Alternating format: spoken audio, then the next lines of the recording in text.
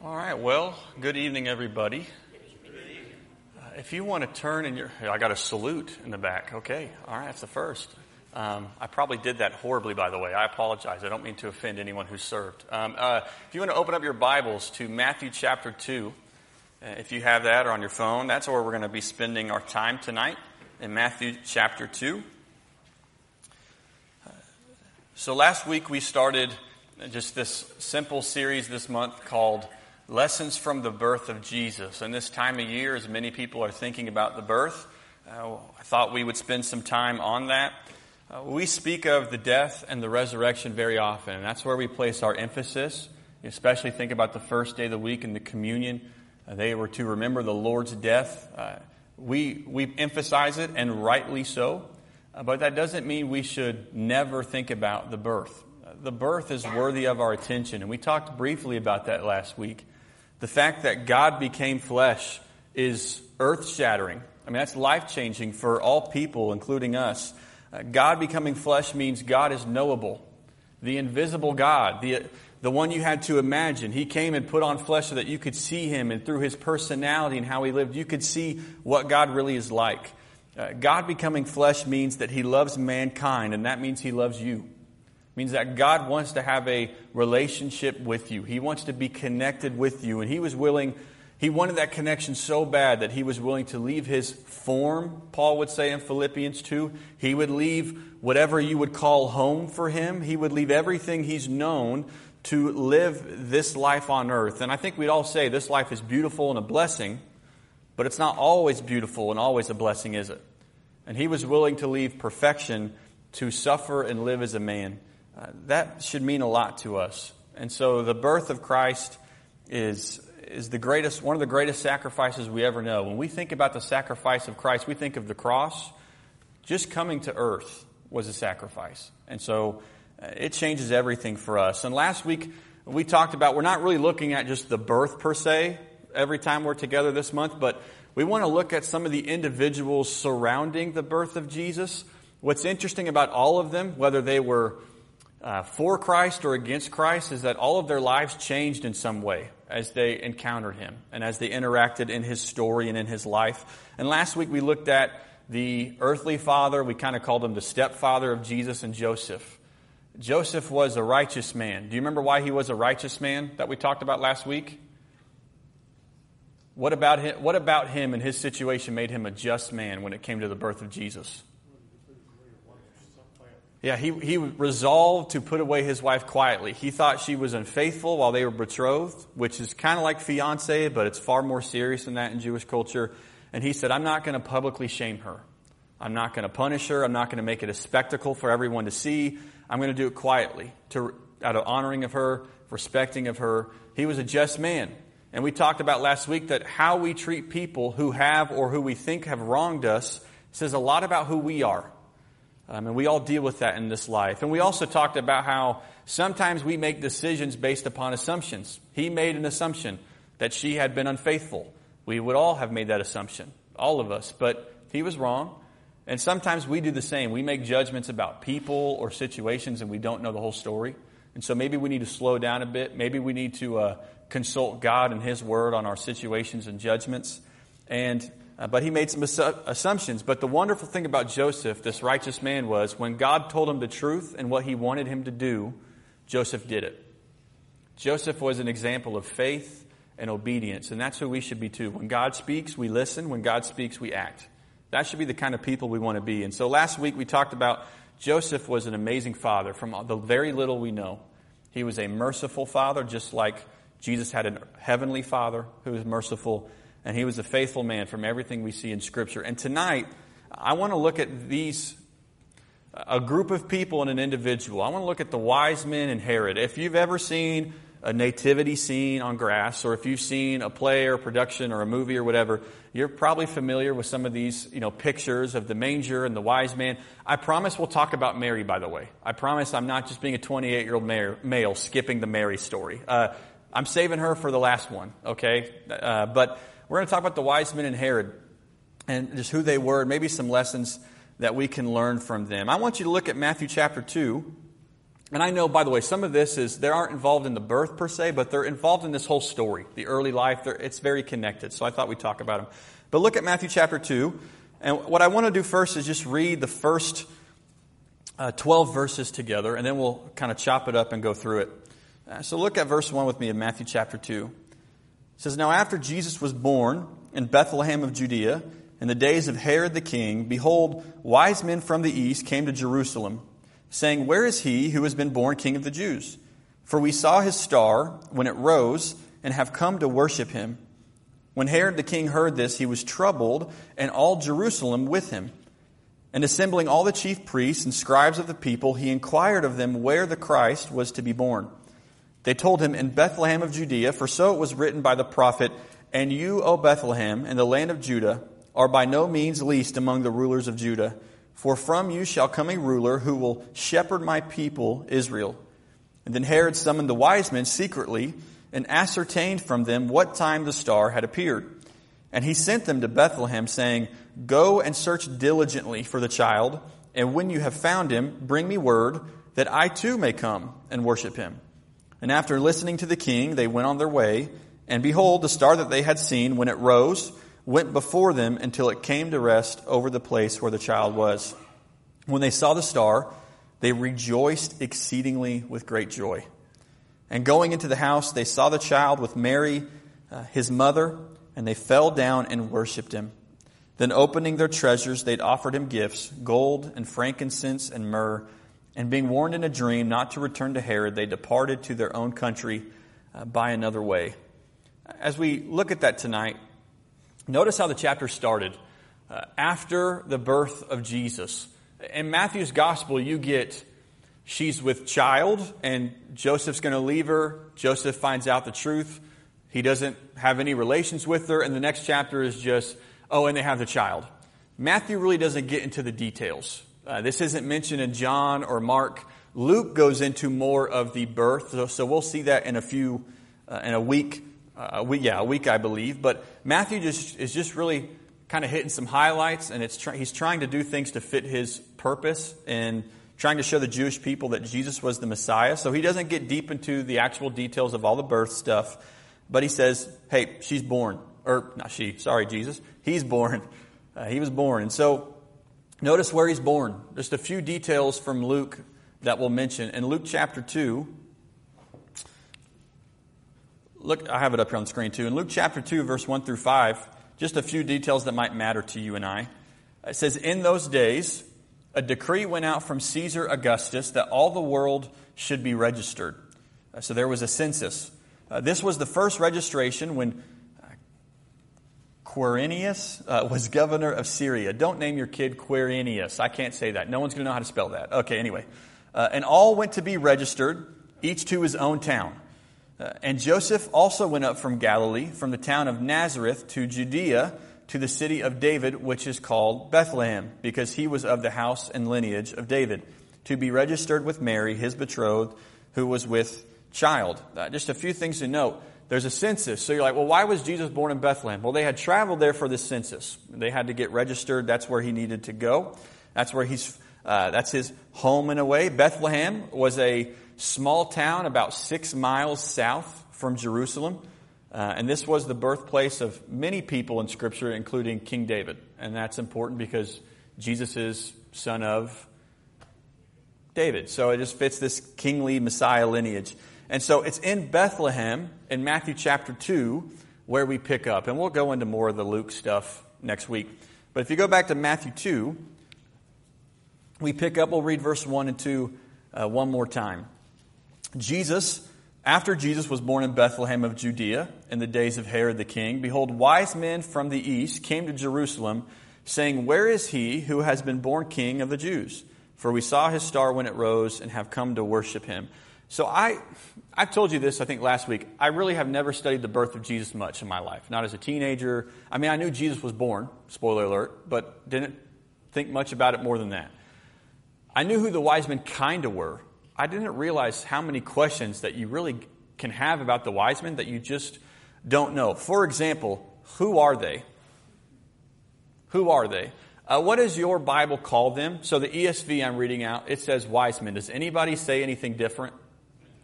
Magi. Okay, so you get magi or wise men in most of the translations that I think we're using in here. That word wise men or magi comes from a word that often referred to a class of Persian wise men, possibly priests, people who were interpreters of special signs, particularly in astrology. Eventually, that word would be used to refer to one who possessed supernatural knowledge and ability. It was used to talk about those who they referred to as a magician or even a deceiver or a seducer. Now, some people call them kings. There's really no history or biblical evidence for them to be kings. But you kind of go, well, who are wise men? Who are magi? It seems they're people who can interpret special signs because they are, if you notice here, they're interested in the signs from the heavens, the stars.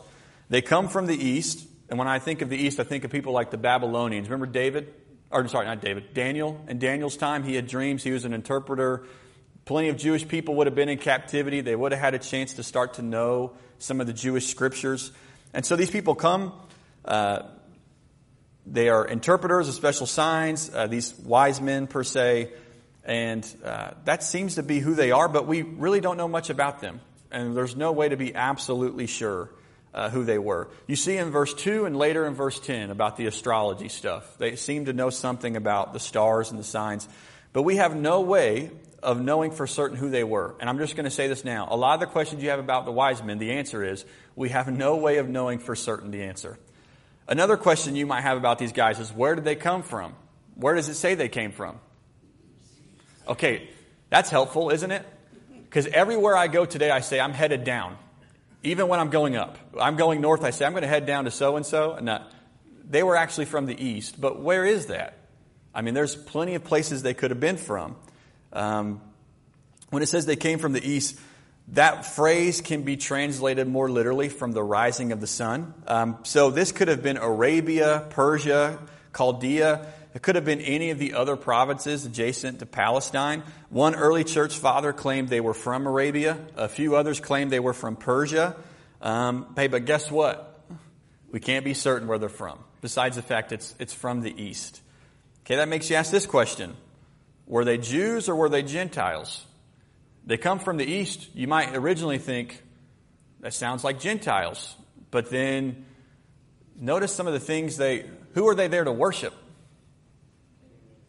Does that sound like a Gentile to you in this time? This is, people don't know of Jesus, really, the Jesus that Gentiles would come to know in his miracles. They don't know this yet. They're looking for his star. They have some inclination of who he is, but are they Gentiles or Jews? There's some questions there. Traditionally, it's been thought they were Gentiles. For example, in verse 2, they had to be told, in verse 6, they had to be told of where David's great successor was to be born. Hey, where is he born? A Jew would probably know the idea that it's going to be Bethlehem. So maybe they're Gentiles. But then again, we're not certain they're Gentiles because Jews had been scattered abroad from the 8th to 6th century. They've been scattered abroad for years before this. Remember the day of Pentecost in Acts 2, that chapter I never stop talking about when I speak? And it says Jews from all many nations came, devout men. Multiple of those nations are from the east. Parthians, Medes, Elamites, Mesopotamia. Many of those people had settled east from captivity and things of that nature. Okay, here's another great question. How many wise men are there? When you look at these nativity scenes or productions or whatever, how many are typically put? Why is that? What'd you say? Flying was expensive? Oh, plywood is expensive. I was like, flying would be expensive. Okay. There's 3 gifts mentioned. And so it's either A, because we just put 3 with 3, which I don't know how heavy the stuff they were carrying is, but we say 1 gift per person, I guess. Or maybe it's because we don't have enough actors for the plays people put on. I don't know, but we typically think 3. What does the Bible say? It's just wise men. So we don't know that either. When did they arrive? That's another question we have. On the wise men, they would have to have guards and protection. They just didn't come in helter-skelter. Yeah, and we don't know that, but there's a lot of things like that, There could have been plenty. They could have had guards. Same thing with, the birth of Jesus. We don't know, was there a midwife there? All things. There's a bunch of these that we don't really know. But what we see with the wise men is there's multiple. And they're there and they bring these gifts. When did they arrive? That's a question. After the birth. Thank you for that, Bob. You are awesome. A+ student. No. In productions or when people talk about this or you see it, sometimes it seems like it happens that very night. I don't think that's the case because it says what we read is they visited Herod when the child was born, and then they go find the child. And then they're in a house. So there's this manger, and then by the time they're there, they're in a house. So it doesn't seem it's that night. After 40 days, Mary would have to go to the temple for purification. And so there's some speculation on the time, but it appears that some or much time has passed. We aren't certain exactly how long. A lot of people say it might have been a year. It could have been within a year. It might have been a year or a little more. One of the reasons for that is when Herod decides to do that very wicked thing and kill all the boys in the town, what age did he start with? Okay, so he had to remember, when did this happen? He asked the wise men that, and he says 2. Like that's the cutoff. That's his safe cutoff of I'll get this child if it's 2 or below. And so that's why we think the wise men came much later than just the week of or the month of. But once again, we don't know the exact age. What I want to talk to you tonight, though, is just as we take some lessons from this real quick. Wise men then and wise men today are the same. I know we talk about wise men then, they're astrologers or sign people, but I mean today, people with wisdom, they're the same. Here's how they're... I think I just skipped verses. Sorry about that. Wise men are the same in these ways. Wise men diligently seek Jesus until they find him. That is true of wise men then, these men, and that's true of wise men today. Regardless of wherever they came from, whether it was Arabia, Babylonia, Persia, you think their trip was convenient? There wasn't a flight. There wasn't a car. They're bringing along things. That's a lot of traveling. There's walking. There's horse, whatever it was. It's not convenient. They sacrificed money, time, energy in the search of Christ. Hey, wise men do that very same thing today.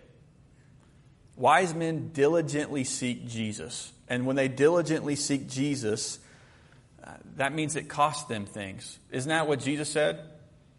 For those who are who want to find their life, they will what? Those who really seek, who want to find me, it costs them a little bit. That's the same today. Sometimes we talk about who's a seeker. Who are the people really seeking Jesus? And we try to see what do they look like? How do we reach them? But when we really think about characteristics of seekers, it's those people who are diligently searching and they're willing to sacrifice to find it, to find him. They'll part with their time, their energy, their money. They're willing to dig and to search and to scratch because they want to find Jesus. Wise men do that today. Wise men is not just, I checked off a box and showed up, but it's, I'm actually searching for Jesus and I'm willing to sacrifice to find that. And I'm not going to stop until I find it. Remember Jesus' promise of ask and it what? Seek and you will find. You actually have to seek though. Not I'm kind of interested in Jesus, but I don't want to do anything to really find him or truth. You got to dig. You got to seek. And he says, hey, you will find. But wise men, they diligently seek Jesus. We see that in verse 1 and verse 9. For them coming, and then for everything that happened as they found him again. A few other things, wise men are the same. Same is true of then and today. Wise men worship Christ. If you look at verse 11.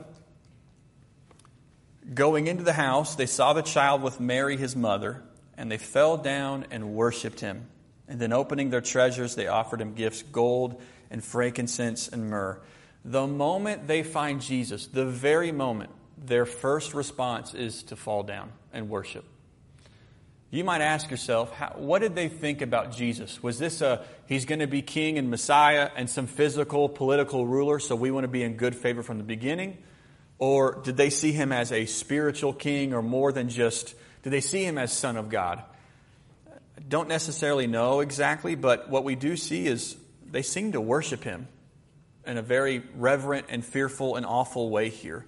But the moment they find him, they bow and they worship. Listen, they didn't bow down and worship Herod when they met him, the text says. Herod the Great. They worship Jesus.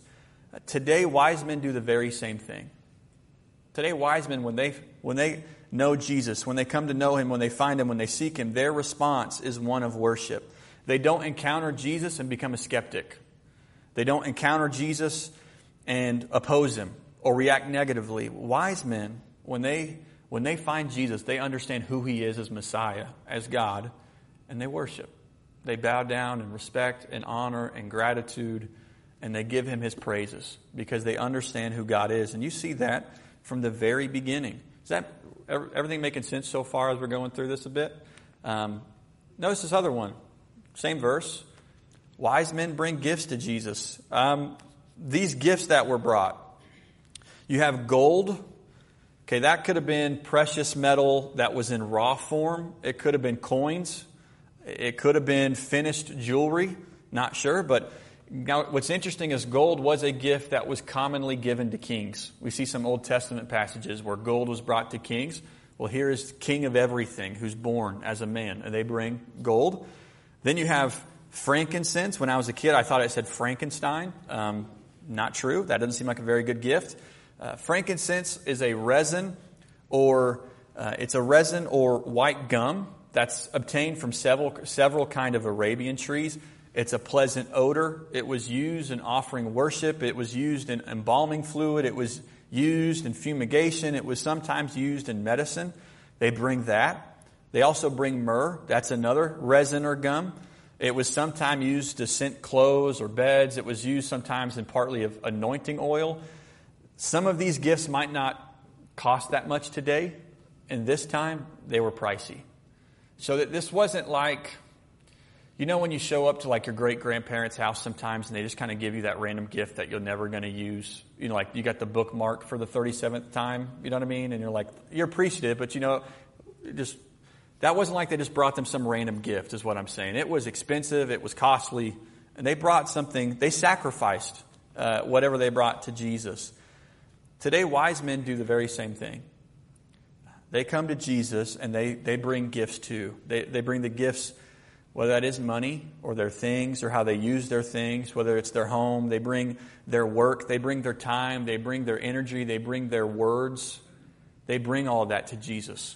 Wise men are the same. See, there's this parallel between, I know the word wise men isn't what we call it, but there's a parallel we see in these two. And then lastly, what we find is wise men don't turn away from Jesus. In verse 12, it says, being warned in a dream not to return to Herod, they departed to their own country by another way. What did Herod ask them to do? Do you remember this we just read? What did he want them to do?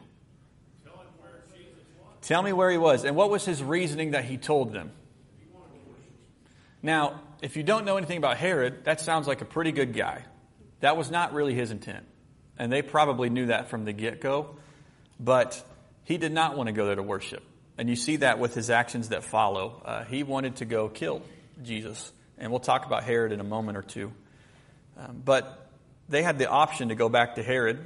They knew there were consequences for probably not going back to Herod. He wanted them to return, to bring him word. And they were warned in a dream. There's dreams throughout the first few chapters of Matthew, if you haven't noticed that yet.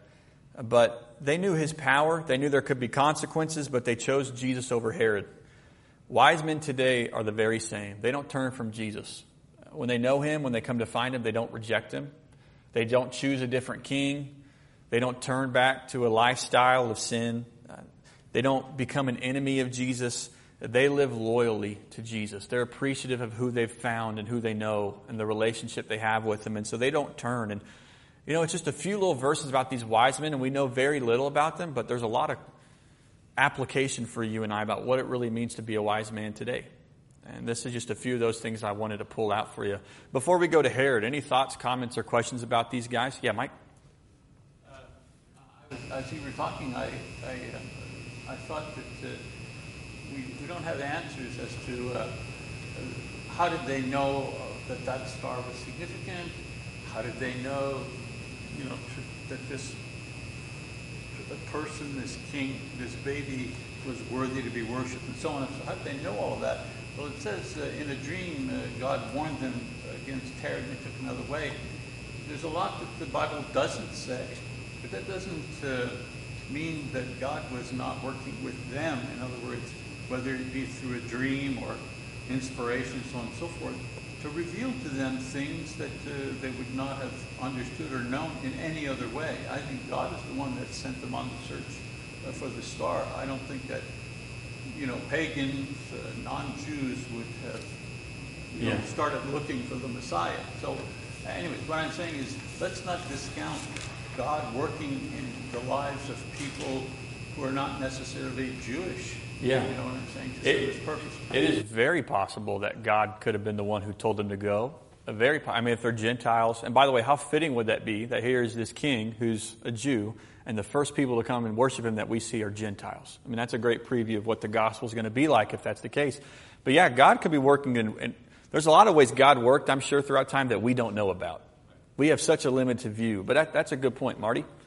They did make specific observations about that star, so we know that it's not, we saw the star and we thought something's up. They knew specifically. There's somebody being born who's worthy of worship.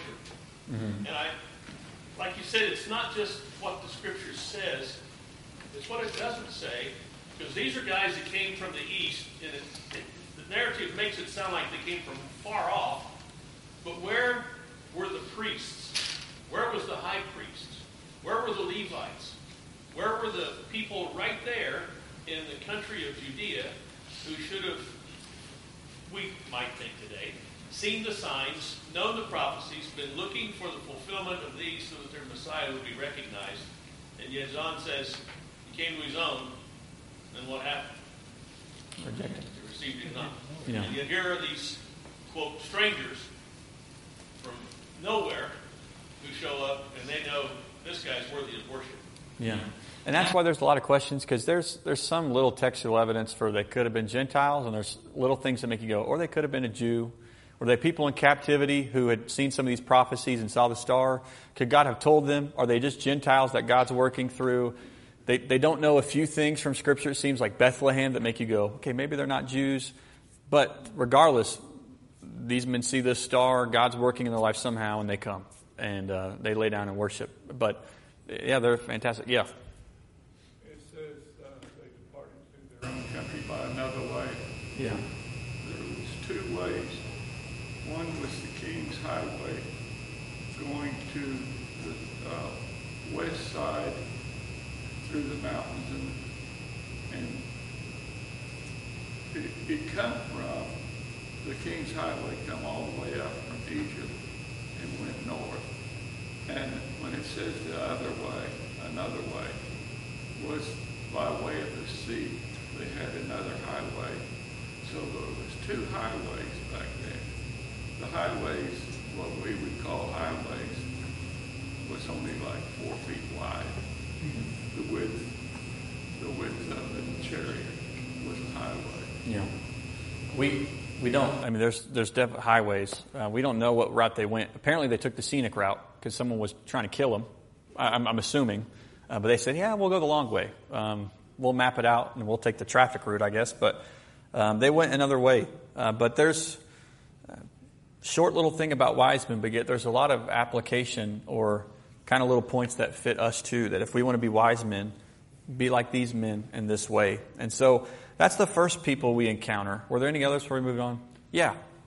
You mentioned the gifts being expensive. I can't believe that when Joseph and Mary left Bethlehem, or left Jerusalem to go to Bethlehem, 6 miles, that they expected to go to Egypt. And these guys come along and they give them the fare to go. They got gold that they can use for their income.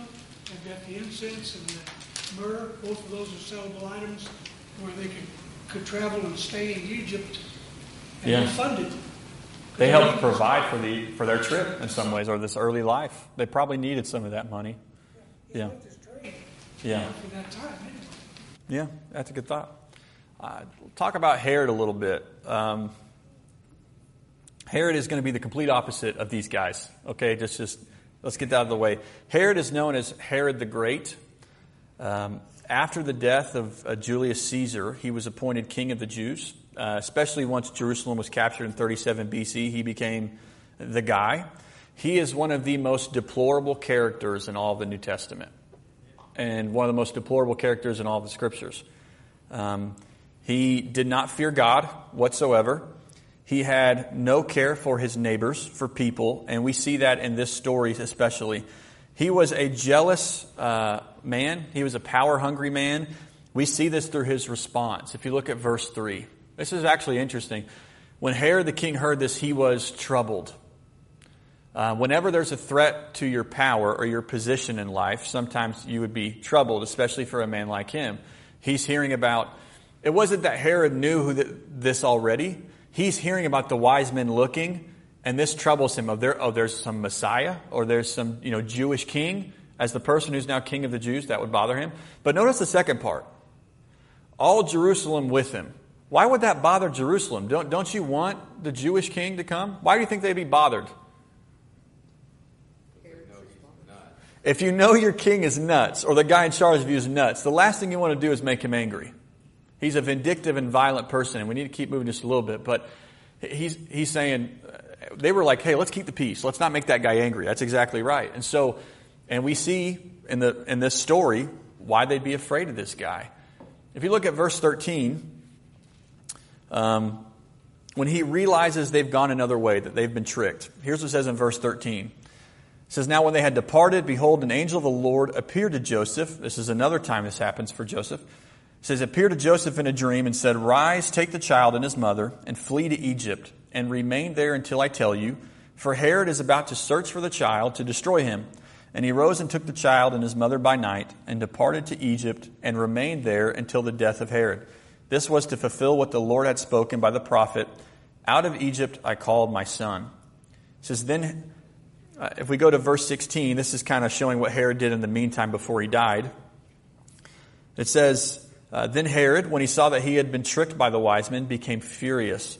And he sent and killed all the male children in Bethlehem and in all that region who were 2 years old or under, according to the time that he had ascertained from the wise men. Scholars estimate that anywhere from 12 to 50 boys would have been killed. Can you imagine that?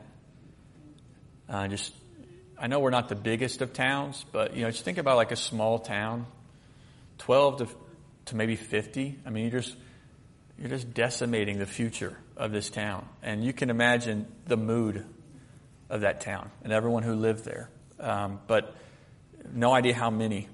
But it's a terrible thing. And that prophecy that it's in verse 18 says, "Then was fulfilled what."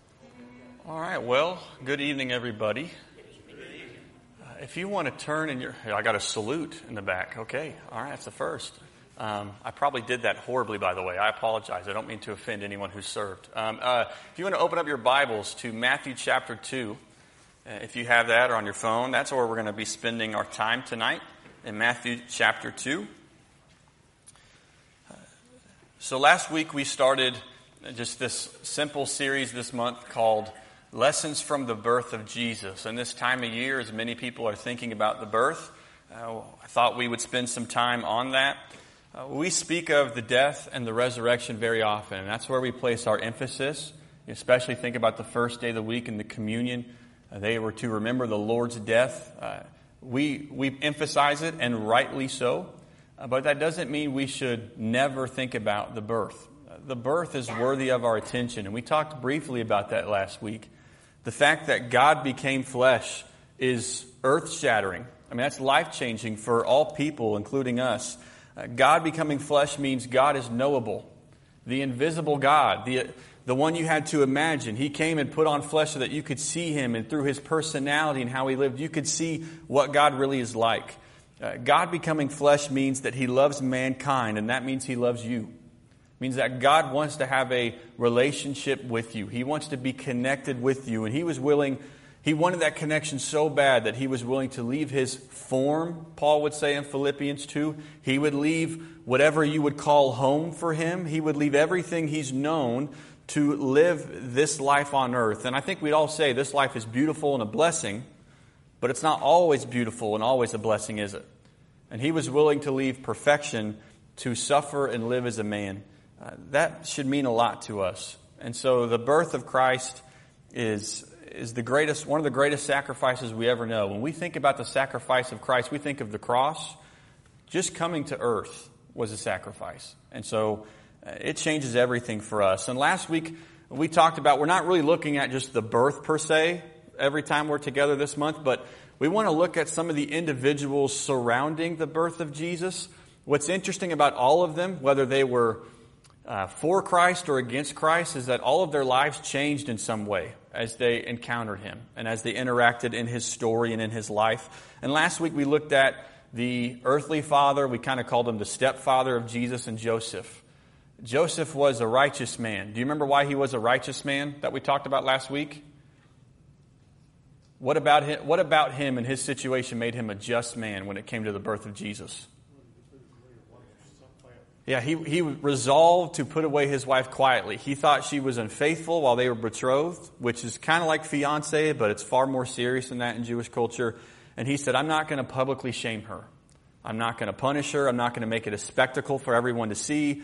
I'm going to do it quietly, out of honoring of her, respecting of her. He was a just man. And we talked about last week that how we treat people who have or who we think have wronged us says a lot about who we are. And we all deal with that in this life. And we also talked about how sometimes we make decisions based upon assumptions. He made an assumption that she had been unfaithful. We would all have made that assumption, all of us, but he was wrong. And sometimes we do the same. We make judgments about people or situations and we don't know the whole story. And so maybe we need to slow down a bit. Maybe we need to consult God and His Word on our situations and judgments. But he made some assumptions. But the wonderful thing about Joseph, this righteous man, was when God told him the truth and what He wanted him to do, Joseph did it. Joseph was an example of faith and obedience, and that's who we should be too. When God speaks, we listen. When God speaks, we act.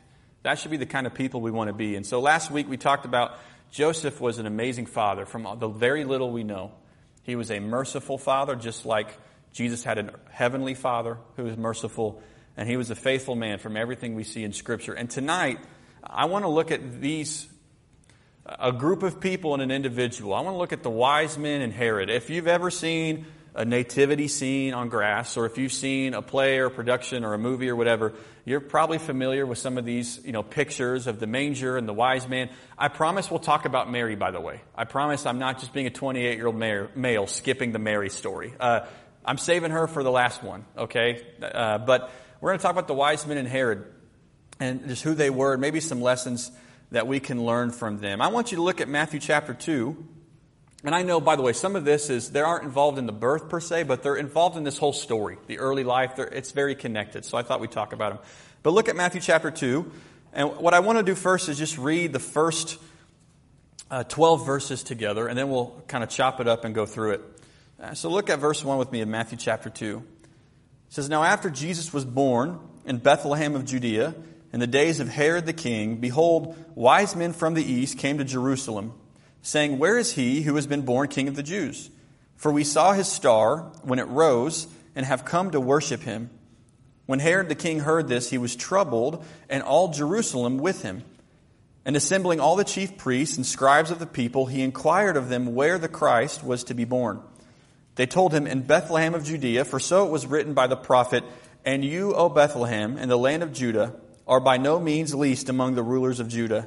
For from you shall come a ruler who will shepherd my people Israel. And then Herod summoned the wise men secretly and ascertained from them what time the star had appeared. And he sent them to Bethlehem, saying, Go and search diligently for the child, and when you have found him, bring me word, that I too may come and worship him. And after listening to the king, they went on their way. And behold, the star that they had seen, when it rose, went before them until it came to rest over the place where the child was. When they saw the star, they rejoiced exceedingly with great joy. And going into the house, they saw the child with Mary, his mother, and they fell down and worshipped him. Then opening their treasures, they'd offered him gifts, gold and frankincense and myrrh. And being warned in a dream not to return to Herod, they departed to their own country by another way. As we look at that tonight, notice how the chapter started. After the birth of Jesus. In Matthew's gospel, you get she's with child and Joseph's going to leave her. Joseph finds out the truth. He doesn't have any relations with her. And the next chapter is just, and they have the child. Matthew really doesn't get into the details.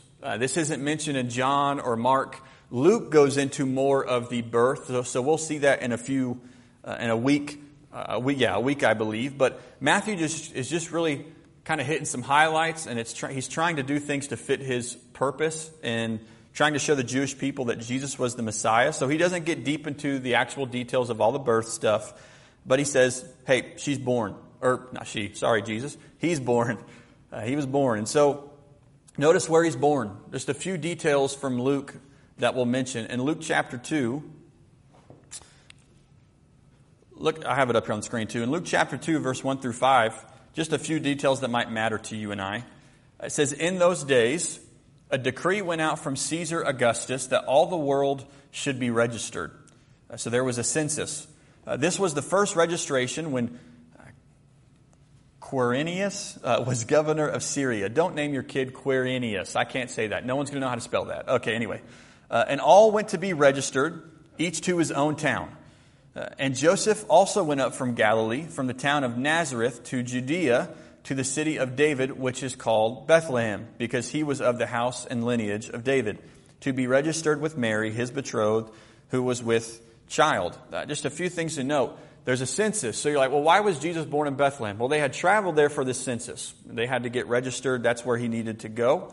That's where that's his home in a way. Bethlehem was a small town about 6 miles south from Jerusalem. And this was the birthplace of many people in Scripture, including King David. And that's important because Jesus is son of David. So it just fits this kingly Messiah lineage. And so it's in Bethlehem in Matthew chapter 2 where we pick up. And we'll go into more of the Luke stuff next week. But if you go back to Matthew 2, we pick up, we'll read verse 1 and 2 one more time. After Jesus was born in Bethlehem of Judea in the days of Herod the king, behold, wise men from the east came to Jerusalem, saying, where is he who has been born king of the Jews? For we saw his star when it rose and have come to worship him. So I've told you this, I think, last week. I really have never studied the birth of Jesus much in my life. Not as a teenager. I mean, I knew Jesus was born, spoiler alert, but didn't think much about it more than that. I knew who the wise men kind of were. I didn't realize how many questions that you really can have about the wise men that you just don't know. For example, who are they? Who are they? What does your Bible call them? So the ESV I'm reading out, it says wise men. Does anybody say anything different? Magi. Okay, so you get magi or wise men in most of the translations that I think we're using in here. That word wise men or magi comes from a word that often referred to a class of Persian wise men, possibly priests, people who were interpreters of special signs, particularly in astrology. Eventually, that word would be used to refer to one who possessed supernatural knowledge and ability. It was used to talk about those who they referred to as a magician or even a deceiver or a seducer.